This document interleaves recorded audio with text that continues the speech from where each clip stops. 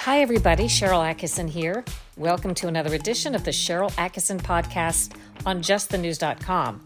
Check out all of the Just the News podcasts. You can go to justthenews.com and see the list of them on the homepage.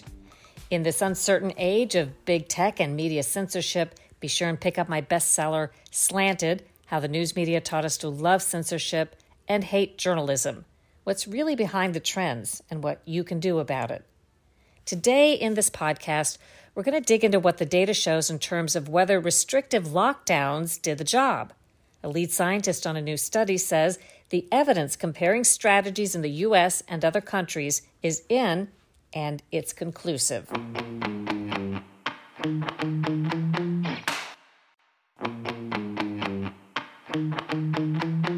Early on in the coronavirus pandemic, panic sent the U.S. and other societies into lockdown mode.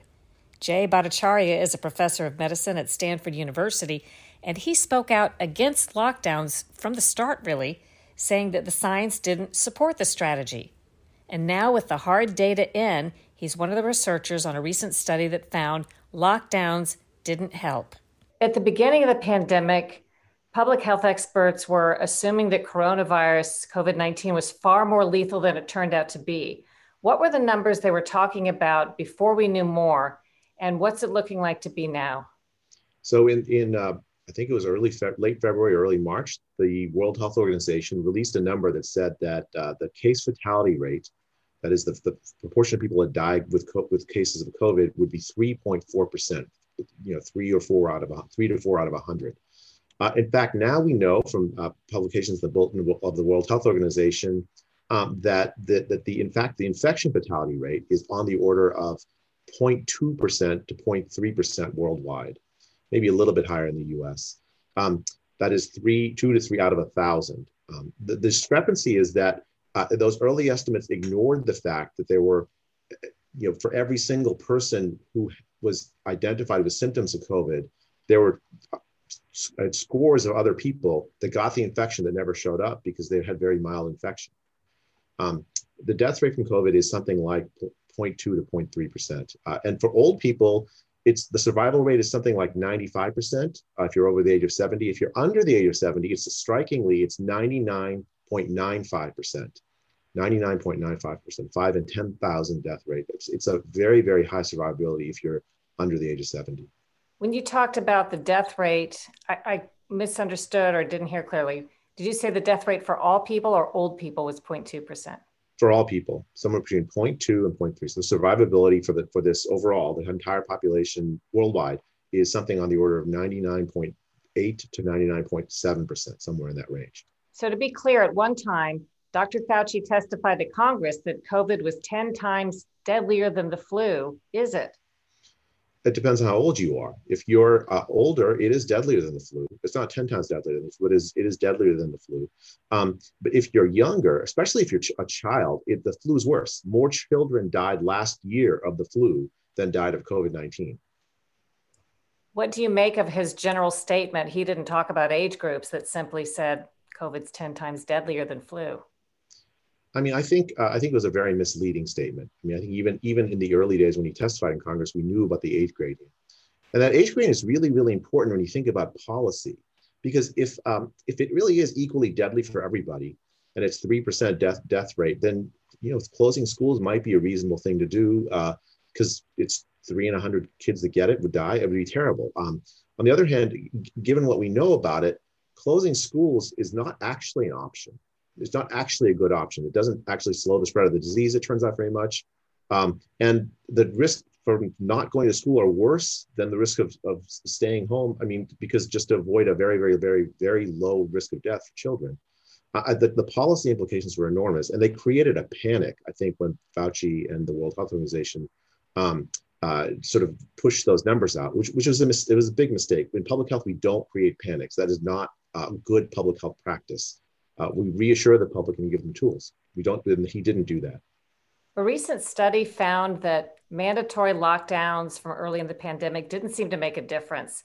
Can you summarize how they came to that conclusion? Actually, I was one of the authors of that study. So the way that we looked at this is we looked at places, in particular South Korea and Sweden, which in the early days of the epidemic did not put in place mandatory business closures and shelter in place orders.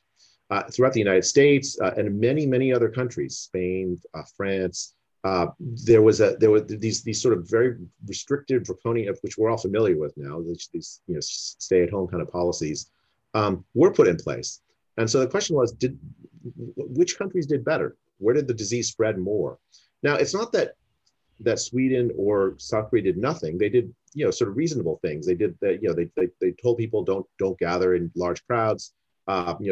Definitely if you are in a large crowd, wear a mask, wash your hands. If you're sick, stay at home, and made all kinds of like good common sense suggestions to try to protect the public. And what happened is there's no difference in the rate of spread in the early days of the epidemic if you compare the group of countries that had less restrictive versus more restrictive orders. The lockdowns, the very restrictive lockdowns, did no better than the less restrictive lockdown, the less restrictive policies. You said that would be the case early on. What led you to conclude that? Well, I mean, if you think about what a lockdown actually is, I think in the back of Fauci and other public, some of the public health officials' heads, it's this sense that like everyone can literally stay at their home, separate from one another, and then the disease will stop spreading. Right? That's the logic of the lockdown. The problem is lockdowns do not work like that. Only a certain class of people can actually afford to shelter in place in that way. As we created a class of workers, we call them essential, and say, look, you go out into the population, you go get exposed. Even if you're high risk, if you're older or have a chronic disease, you're still asked to go out, or else you can't feed your family. Whereas if you're good, have a nice house, you have good internet connection. Even if your school is closed for your kids, you can hire tutors, you can do all kinds of things. We've created this sort of class division. That's the actual reality of a lockdown. The lockdown protects, it's focused protection for the rich. That's what a lockdown is. And what we've done is we said for everybody else, the lockdown, we pretend like the lockdown will protect them, and it doesn't. The people have to live their life outside, at least most people that you sort of can't afford not to. So that's what the actual lockdown does. So you shouldn't have expected it to actually slow the spread, especially shelter-in-place orders that are only possible for the rich.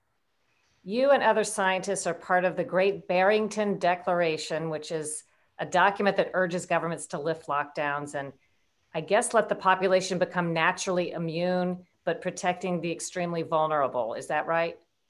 Well, I mean, it's not so much let. I mean, I think I'm still in favor of good public health advice to slow the spread. I mean, of the disease.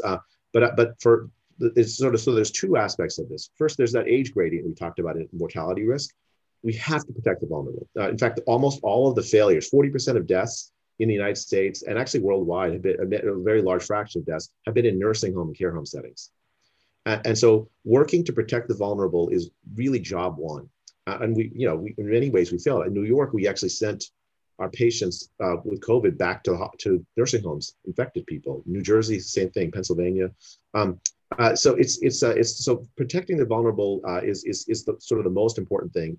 There are policies we could have adopted. For instance, protecting people living in essential workers who are like 65 or something and have diabetes. We should have given job protection so they didn't have to go alternate job arrangements.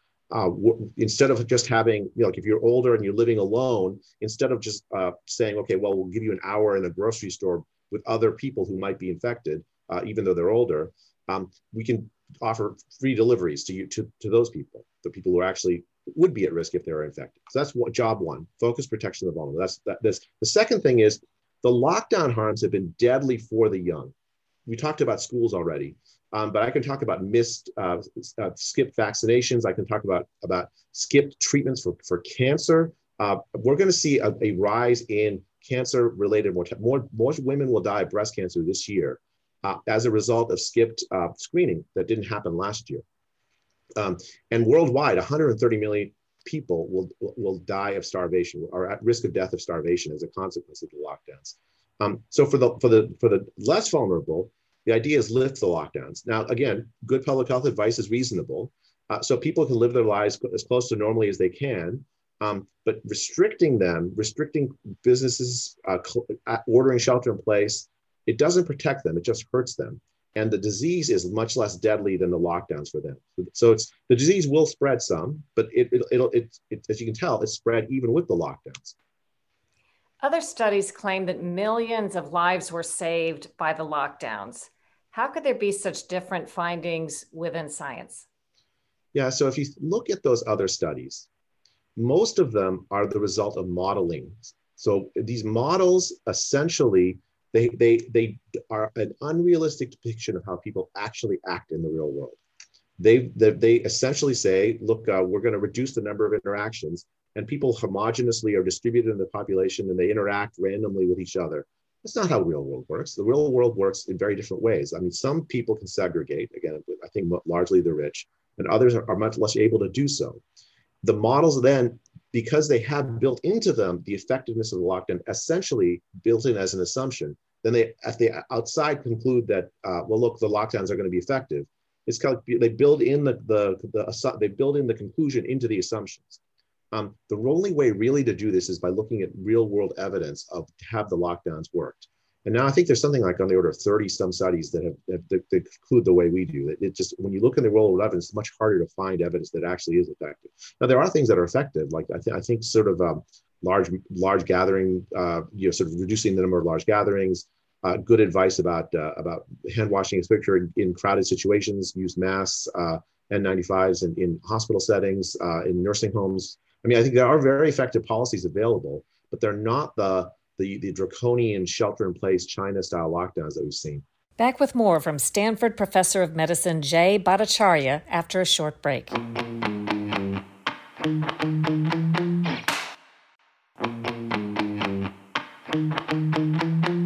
We are back with Stanford Professor of Medicine Jay Bhattacharya, who has cut against the grain on some important public policies about coronavirus and says thousands of scientists feel the same way he does, but have been afraid to speak out. Regarding this pandemic, are you concerned about what happens to scientists today or science if, for whatever reason, they're contrary to what other scientists or the government or the media or politicians want them to say? Yeah, I think I'm really concerned about that. I think the performance, I mean, in some ways, the science has performed very well. The development of the vaccine is it's like a moonshot, but the modern miracle. But in many other ways, science has been debased. There's been censorship of people who don't agree with the government or with public health authorities, accusations, false accusations of conflicts of interest. That calls for censorship within science. Anytime someone expresses a view that's contrary to what Dr. Fauci says, they're accused of saying dangerous things. I mean, I think, and this is scientists, like prominent good scientists, it's had a very chilling effect on science. When we put out the Great Barrington Declaration, it's striking. I've received now thousands of emails. There is an enormous number of scientists, epidemiologists, and other people who don't agree with the orthodoxy of the policy, the lockdown orthodoxy. But we're very uncomfortable saying so for fear of being smeared. I think science is going to have to learn to address that this sort of groupthink mentality and this mentality that attacks outside, because science can't proceed, science can't work unless there is the possibility of open discussion about fear of reprisal. And then the topic that we talked about last night. Let me just start it this way. Is there any scientific rationale for recommending that people who've had coronavirus get the coronavirus vaccine? No, there's not.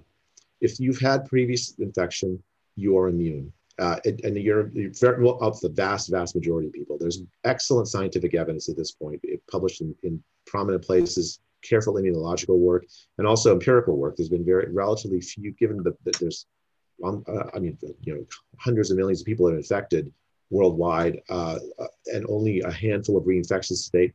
The immunity lasts for a good long time. It was at least a year, and probably longer for the vast majority of people infected. So getting a vaccine, if you're already infected, provides absolutely no additional protection. What about if you haven't cleared the infection, but you currently have either a positive test for coronavirus or you're sick with coronavirus? What would the vaccine do for that? Probably nothing, right? So the way the vaccine works is it presents to your cells a clip of the virus, not the actual virus itself, but just a little bit of the virus. And that causes your cells to get it, to start producing proteins that your immune system reacts to that mimic what you would do if you had a viral infection. Well, you're in the situation you just described, the person already had a viral infection. There's not going to have there's not going to be an additional benefit to that person because you already have the antibodies to those viral clips that the vaccine would have provided you. And this is borne out, by the way, in the trials. The trials show no additional benefit at all to people who were previously infected.